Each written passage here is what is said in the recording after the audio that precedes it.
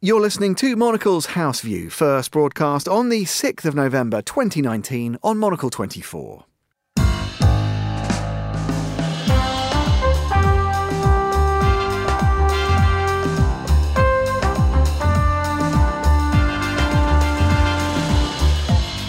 This is Monocle's House View. Coming up today, he's obviously come to office, and we've seen this developing over the last couple of years, but this is a real clear example of it. He's come in thinking that all the skills that he had in business are directly transferable to his dealing with other countries. US President Donald Trump's impeachment grinds on, but what does a senior diplomat's refreshed memory mean for Ukraine?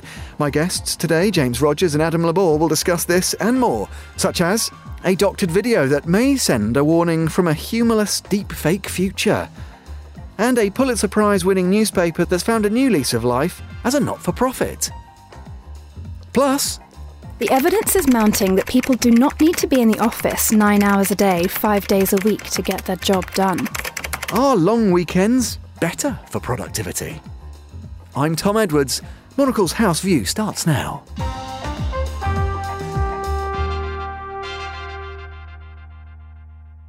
Welcome to the show. Here with me in Studio One are James Rogers, leader in international journalism studies at City University London, and the journalist and author and friend of Monocle, Adam Labor. Let's start with the latest events, or perhaps that should be non-events, in the Trump impeachment saga. In recent days, a US diplomat, thanks to his refreshed memory, has filled in some blanks in his own testimony regarding Trump's threat to withhold state aid for Ukraine unless that country pursued investigations into his political opponents. James, I'll start with you. Can you tell us, where do recent developments get us? How much, if anything, has this moved things on? What do you make of the latest? Firstly, I'd like to celebrate the addition of memory being refreshed to this sort of political euphemism vocabulary, which I think a good one. It's one I'm sure has not had its last outing. I think the way that this is unfolding really gives us an insight into the way that Donald Trump has approached international relations. He's obviously come to office, and we've seen this developing over the last couple of years, but this is a real clear example of it. He's come in thinking that all the skills that he had in business are directly transferable to his dealing with other countries, with diplomacy. And it's proved to have sort of limited effectiveness. But I think for those, it's a very interesting insight into his rise to the top in business, that this is the way, and this is all quid pro quo. And it's been very interesting, too, within the American political elite to see that when he comes up against career diplomats or when his representatives come up against them, there's a real culture clash, because they're sort of, let's get this done, let's say, we'll do this for you, we'll do that. And of course, there's an element of that in diplomacy, but it's also the rule of law. And Adam, what about Ukraine's role in this? They often seem to be the kind of silent partner in the discussion. I mean, what's the narrative both within and without Ukraine? Or do we need to kind of almost necessarily look at this as, you know, as James alluded to there, it's a Capitol Hill story, it's a White House story? Well, it's a White House story, but it's also very much it's a Kiev story as well. In fact, I think for Ukraine, all of this is a bit of a disaster, because Ukraine is in a very difficult position anyway, and has been essentially ever since it declared independence in the early 1990s. It's got Russia on its back. Part of its territory is occupied by the Russians. It's got this ongoing kind of frozen conflict. It's trying desperately to get into at least Western international structures. Obviously, it's unlikely that it's ever going to be in the EU, but it wants to have a closer trading relationship with the EU. Every now and again, there's sporadic talk about joining NATO or security cooperations with NATO. And Ukraine's really caught between the rock and a hard place, partly through geography, partly through its own unfortunate history since it became independent, a lot of legacy of corruption, ruled by oligarchs, all the classic kind of post-Soviet things we've seen. And then they get a new president, Zelensky, who says he's going to try and fix that at least. He's going to shake the things up. They had this revolution in Maidan Square in which people died for freedom, essentially. And then he's on the track for this, got a lot of goodwill in the West, and he finds himself caught in this American domestic, very nasty political domestic dispute, essentially between the Republicans and the Democrats, because however much it might be an issue of statecraft, it's now been weaponized into an election issue. So that's the ultimate nightmare for a small country dependent on help from others on all sorts of levels, now finds itself used as a political football. So in Kiev, this is looked at aghast. Well, and what do people there? I guess they're right to then look to apportion blame. Can they blame their leadership? It's easy to, I suppose, blame Donald Trump. Is that a narrative in Kiev and more broadly throughout the Ukraine? I don't think people are really blaming their leadership. I think they're seeing that what could he do? I mean, he's a new president. He's not an experienced politician or diplomat. He was a comedian. So, and now he's found himself in the most important office of state in the country, dealing with an American president who, as James said, is absolutely transactional in all his dealings, brings the business mentality. I'll do this for you, you do this for me. Okay, there's an element of that anyway in diplomacy, but it's purely transactional. So how is that going to work for Ukraine? They think, oh my God, what are we going to do? If we help him, then we're helping kind of on one side in the election, and apart from anything else, what happens if they lose? A new Democratic administration is not going to be our friend. If we don't help him, it's clear we're not going to get this money that we desperately need, because there really is a war in Ukraine. So it's a nightmare for them. I guess also, James, another aspect of that I find interesting is on the sort of metabolism of a scandal or of an impeachment. These things are often slow burn, gradual leaking of revelations, or the press gets involved. Do you think that we're learning about how, I don't know, the press or Trump's critics can or should handle the story, try and manage it for maximum impact? Is it instructive to look back at, slow burn scandals of presidents past? Back to the Watergate. It took years for all of these things to emerge. Do we learn anything as time passes? To a limited extent, because the circumstances are so very different in some ways. I mean, and I think when one thinks back to that, the most famous example, the circumstances were very different, and I think that there's only so much that can be learned. I mean, I think part of the problem too, if one thinks about the way that public opinion in the United States reflect this, that Trump's constituency, such as it is, has shown no signs of wavering since he became elected.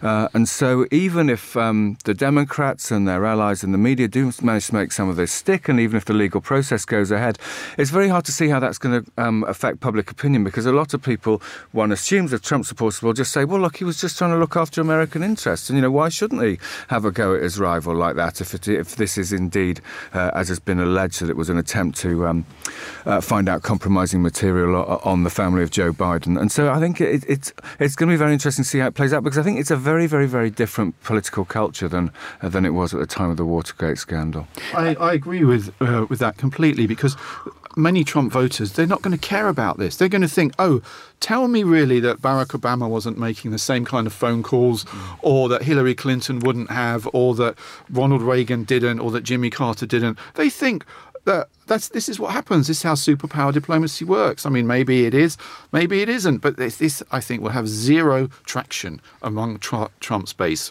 Will think, so what? Exactly as James says, he's looking out for American interests. Why the hell are we giving $400 million to Ukraine? And where is that anyway? And what's that got to do with us? So we want something back from it.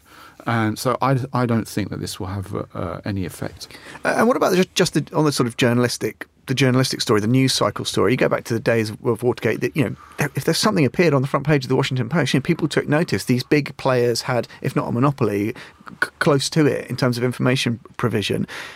Do you think, Adam, that with your journalistic hat on, the 24-hour rolling news, Fox News, fake news, all the rest of it, has that changed the American audience's attention span or their ability to engage with a story like this that doesn't necessarily have an outcome from day to day? It's a slow burn. I think what it's given them is a lot more options, because things like Fox News, Breitbart, what we could call the conservative / right-wing news media simply didn't exist at the time of Watergate. There was the Washington Post, the paper of record. There was the New York Times, the other paper of record. Now you can go and find whatever you want. So in one way that's good, because there's much more of a plurality, and on the other side, of course, there's Vox and Vice and the Daily Beast, which are much more left-wing in many ways than the New York Times or the Washington Post. So you can find whatever you want, but the problem is, when you look at this spread of media, a lot of them bring their own perspective to the way that they report it. So you're seeing a lot of separate silos and echo chambers. And rather than this sort of future which we hoped for with the rise of what called the new media, the internet media, that there would be sort of much more interplay and they'd feed off each other. You've seen a lot more separate plants growing, and there's very little connection between them. So that's why another reason why I think this whole Ukraine thing won't matter to the base, because Trump's base, they're not reading the New York Times or the Washington Post. James Rogers and Adam Labor there. We'll be back in just a moment with our panel, but first, here's Monocle's Ben Rylan with some of the other stories we're following today. Thanks, Tom. In the United States, Democrats have made big gains in state elections, including seizing full control of the legislature in Virginia for the first time in more than 20 years.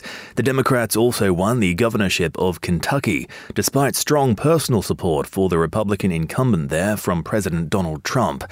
The results are a blow to the president, as they're often used to gauge the political mood ahead of a U.S. presidential election. Campaigning in the UK's general election is officially getting underway. The Conservative Party's campaign is promising to get Brexit done, while the leader of the Labour Party, Jeremy Corbyn, says that he wants to deliver real change for the whole country. British voters head to the polls on the 12th of December. And a controversial plan to build a cable car in the old city of Jerusalem has been approved by the Israeli government. The system, which the government claims will ease traffic congestion, will transport up to 3,000 visitors an hour from West Jerusalem to the Western Wall, which sits in occupied East Jerusalem. Opponents have vowed to challenge the plan in Israel's Supreme Court. That's what's making news. Back to you, Tom. Thanks, Ben. This is Monocle's House View. I'm Tom Edwards here with Adam Labor and James Rogers. Here in the UK, the Tories released a humorous doctored video of Labour's shadow Brexit secretary Keir Starmer, apparently rendered incapable of answering a probing question about his own party's Brexit position.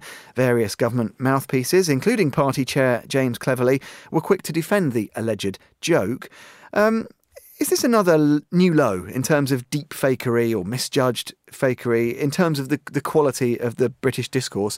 Do we just need to get used to this kind of standard? I think, in a sense, it's a sign of things to come. But I mean, I think having watched this, having watched the original and the doctored one, it's pretty crude. But I mean, I think the way that it's been done, but I mean, I say that as a former TV producer and I can see it's been edited. But I mean, I think perhaps not necessarily to the normal viewer. And the fact that, this wasn't put out as a joke video after all so much. It was only declare the jokes after the fact. And it's like one of those things sometimes when you publish something and then afterwards say, oh, no, I didn't mean that, or here's the correction, it's not necessarily going to have the same impact as the original one. So I suspect that this was very, very carefully thought through right from the start. And it was an attempt to embarrass and to humiliate the shadow Brexit secretary, make him look like, make something of Labour's contradictory policy on Brexit and try to put it out in very simple audiovisual terms. But I think, it's something that's not necessarily worked for them, but they've also, to an extent, got away with it. Well, that's interesting, Adam. And again, if we look back to the US, we can see certainly lots of claims that the right wing, the political right, has somewhat sort of colonised humour. They've sort of seized irony as to weaponise it politically, and that actually they obfuscate genuine bigotry under this guise. Is that a US political export that's coming to the UK certainly for the next month?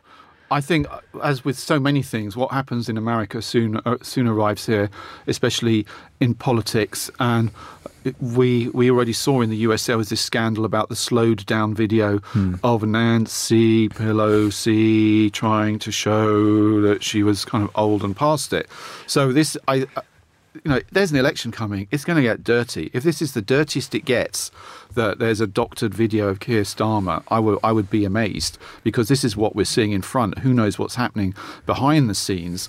But as James said, if this had been released as a clear parody video, like those parody videos you see, then okay, maybe it says clearly parody. But it was sort of not, and then they kind of tried to row it back and say that it was. So that's the dangerous thing, is that they're blurring the lines here. But it's obvious that there's going to be more of this, because the technology is getting so much better as well. I mean, there was a really good piece in the Financial Times recently about how the algorithms for to make deep fake videos are just speeding up. You can get apps that can start to do crude versions of this.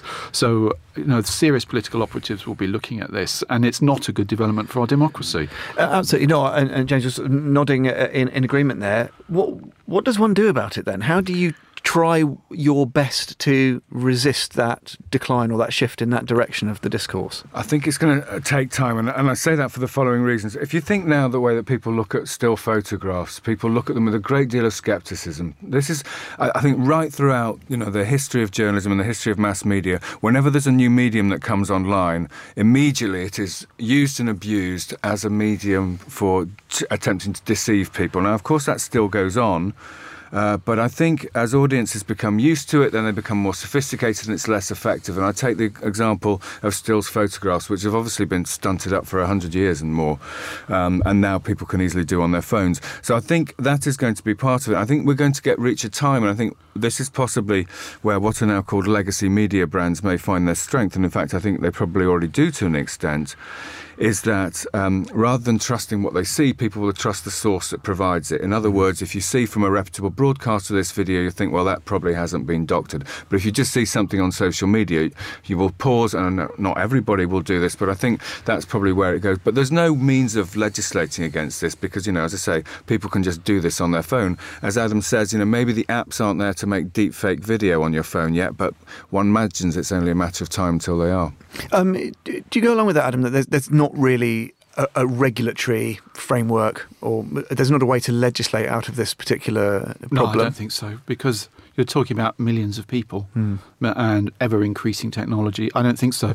I think, as James says, that's an interesting point, is that intelligent thinking people who actually want to know what's going on in the world rather than just have their prejudices confirmed might well start going back to the legacy media, thinking the Washington Post or the New York Times or the Financial Times or the Times or the BBC, if it's on there, then it has the imprimatur of kind of being correct and genuine, which I think is also one reason why you see, the alternative media spending a lot of time attacking the legacy media, which has been rebranded as the mainstream media, MSM. People say, oh, MSM, don't care, not interested. So it can rebound.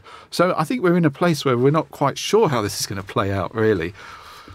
Well, that's a thought. It's wrong-footed me. I'm just thinking about it. Stay tuned to Monocle 24, always reliable. Let's talk a bit more then about news and I suppose the future of news making. But we're going to go to Utah next. The Salt Lake Tribune there, a recent Pulitzer Prize winner, no less, has become the first paper stateside to be granted non-profit status by the IRS. James, you mentioned legacy media a moment ago. What does this development tell us? Because it's quite interesting. Reading around, it doesn't seem like Mr. Huntsman is just doing this for financial expediency, although obviously that's a kind of a win-win for him and his family. But this is quite an important development, isn't it? It is an important development. I mean, I think in a sense it's confirmation of a pattern that we've seen certainly in this country and in the United States and across large parts of the world where local newspapers have been closing over the last decade and more because the business model, which has served them extremely well since they became mass media in many cases in the 19th century, that is reliable revenue from both sales and advertising, has collapsed over the last few years. I think so. There's a recognition here that this kind of local journalism is a public good, which is something that should be provided and therefore, in effect, subsidised. I think there is one slightly worrying development in this, and it is the following. That as part of the conditions of their not being profit-making anymore, they're not allowed to offer political endorsements. And I think that is something which, of course, the media landscapes are different. In this country, we look to our broadcasters traditionally for impartial news, and we look to our newspapers for comment and analysis. And indeed, it's a tradition of British elections that newspapers will tend to endorse one or other party at the time of an election, giving their reasons for doing so. If that's taken away, it would seem to me to be taking something away from very valuable local political debate, which I guess can still be addressed Can't they kind of step around it, though? Can't they say, we support the candidate that has the best policies on, ABC? Presumably they can. I mean, but it's up for tests. But it's interesting that it's sort of in effect being legally enshrined. That's right. Yeah. It's a regulatory framework they're now being placed in, which one would imagine is quite restrictive on a local newspaper, which all its time has said, we want so-and-so for mayor, we want so-and-so for governor, etc. Yes. Yeah, because the locality of it makes it that much more important. Yeah. People want to know what the local paper's thinking. Well, it's interesting, and of course, and Huntsman himself, since he became steward of this title, has backed or helped sanction some pretty aggressive campaigning work by the newspaper. I mentioned the Pulitzer Prize for investigations into the church, in particularly, that is actually part of his sort of family background. He's been unafraid, and he's not tied a hand behind the back of whichever editor who has been working under him. What do you make, Adam, of that point that the politicisation of it is stripped out by this? I mean, does that render the advantages of this moot, do you think? No, I don't think so. I think the key thing is that it should continue to exist. I mean, that's the first most important thing of a local paper, is that a regions, towns, cities, villages need local media to tell them what's going on. That's the most... and if this is the model, we talk a lot about how things have to adapt. As James says, the old model doesn't work of subscriptions and advertising. If this is the model or a model, certainly let's explore it. It's a price, it's not ideal, but it's more important that media continues to exist and serve its local area. And then, of course, it can still campaign very hard on local issues, like corruption and pollution and bad administration. All those things can still be covered aggressively and in depth. James, if we take a further step back then and look, we were talking earlier about the midterm results and looking to the 2020 presidential race. At the risk of asking you sort of too general a question, how would you characterise the role that the media needs to be trying to play in this campaign? Local issues we know can get good local coverage across the US, but wherever we look, here in the UK, the heart's been ripped out of local newspaper coverage, and in our election that's a problem. Is it best to look for sort of singular models that do a good job and try and ape aspects of their approach? Is it about questioning models of financing or ownership, as in this case? I mean, I think it depends upon the medium, really. I mean, the United States, of course, is arguably, if not quite the birthplace, then the strongest home of the idea of journalism as the fourth estate, as practiced by the New York Times and the Washington Post. And while we're on the subject of restrictions access to newspapers, you may have seen the story reported earlier this week that there's a county in Florida which has refused to pay the digital subscription for the New York Times, which is going to cost the county library $2,700 on the grounds that those responsible for taking the decision agreed with President Trump's view of that newspaper, which is slightly worrying, I think. But I think you'll see this sort of classic fourth estate holding power to account journalism, and then in the more raucous areas of the internet and on social media you will see outright campaigning. And I think that sort of mixture of media and that mixture of what the messages they're sending out is probably very healthy. But as I say, the Salt Lake Tribune story we've just been discussing shows that there are massive challenges for media or outlets which have lasted for a century and more in many cases. Adam, maybe just a final thought from you. Is it best then for these heritage brands to just try and sidestep that social media maelstrom and stick to their guns, stick to their traditional means and their traditional messages, or is that a marketplace that they just simply can't afford not to be present in, or not to at least try to be more present in? I think it's both. I think they should be present in that marketplace, but make the most of their heritage. The fact that they're known, they have a reputation, that people trust and believe them to be reliable. Adam Labor and James Rogers, thank you both very much. In a moment, the 4-day week finally gets the recognition it deserves. You're with Monocle's House View. Stay tuned. This is Monocle's House View. I'm Tom Edwards. While work-shy beatniks like myself have long lusted after a 4-day week, our cries have fallen tragically on deaf ears, but perhaps not for much longer. Monocle's business editor Venetia Rainey explains why they might represent the brave new future of office hours. The evidence is mounting that people do not need to be in the office 9 hours a day, 5 days a week to get their job done. The latest experiment on the issue was in Japan, where Microsoft trialled a 4-day workweek throughout August. The result? Productivity jumped by a massive 40%, and employees took 25% less time off. There were other unexpected benefits for the company too. Electricity use dropped by a quarter, and printing by nearly 2/3. Although office workers themselves have long known that a fair portion of the day is spent doing things that aren't strictly job-related, Microsoft's findings add legitimacy to a movement that has been growing ever since last year's landmark trial by Perpetual Guardian. The Auckland-based financial firm found that staff were better at their jobs and enjoyed them more when they were working 4 days a week. Oh, and their salary wasn't even cut. The reason behind it all is simple. Employees had more time to manage their personal life, letting them focus on their work while in the office. But it's a controversial subject, and not everyone is sold. While Perpetual Guardian made the change permanent within a few months, Microsoft Japan hasn't committed to anything and is trialling another flexible working model this winter. A UK report earlier this year said it wouldn't work nationally, as different sectors have different needs. Clearly, there's no blanket solution, but the trend is obvious. The bums-on-seats ethos that has permeated work culture for so long is slowly coming to an end. That was Venetia Rainey, and that's all for today's programme. Monocle's House View was produced by Augustin Macellari and researched by Yolene Goffin, Sam Johannes and Nick Toomey. Our studio managers were Steph Jungu and Louis Allen. Coming up at 2000 hours London time, a brand new edition of Monocle on Design. Be sure to stay tuned for that. Monocle's House View, though, is back at the same time tomorrow, 1800 London time. I'm Tom Edwards, goodbye and thanks for listening.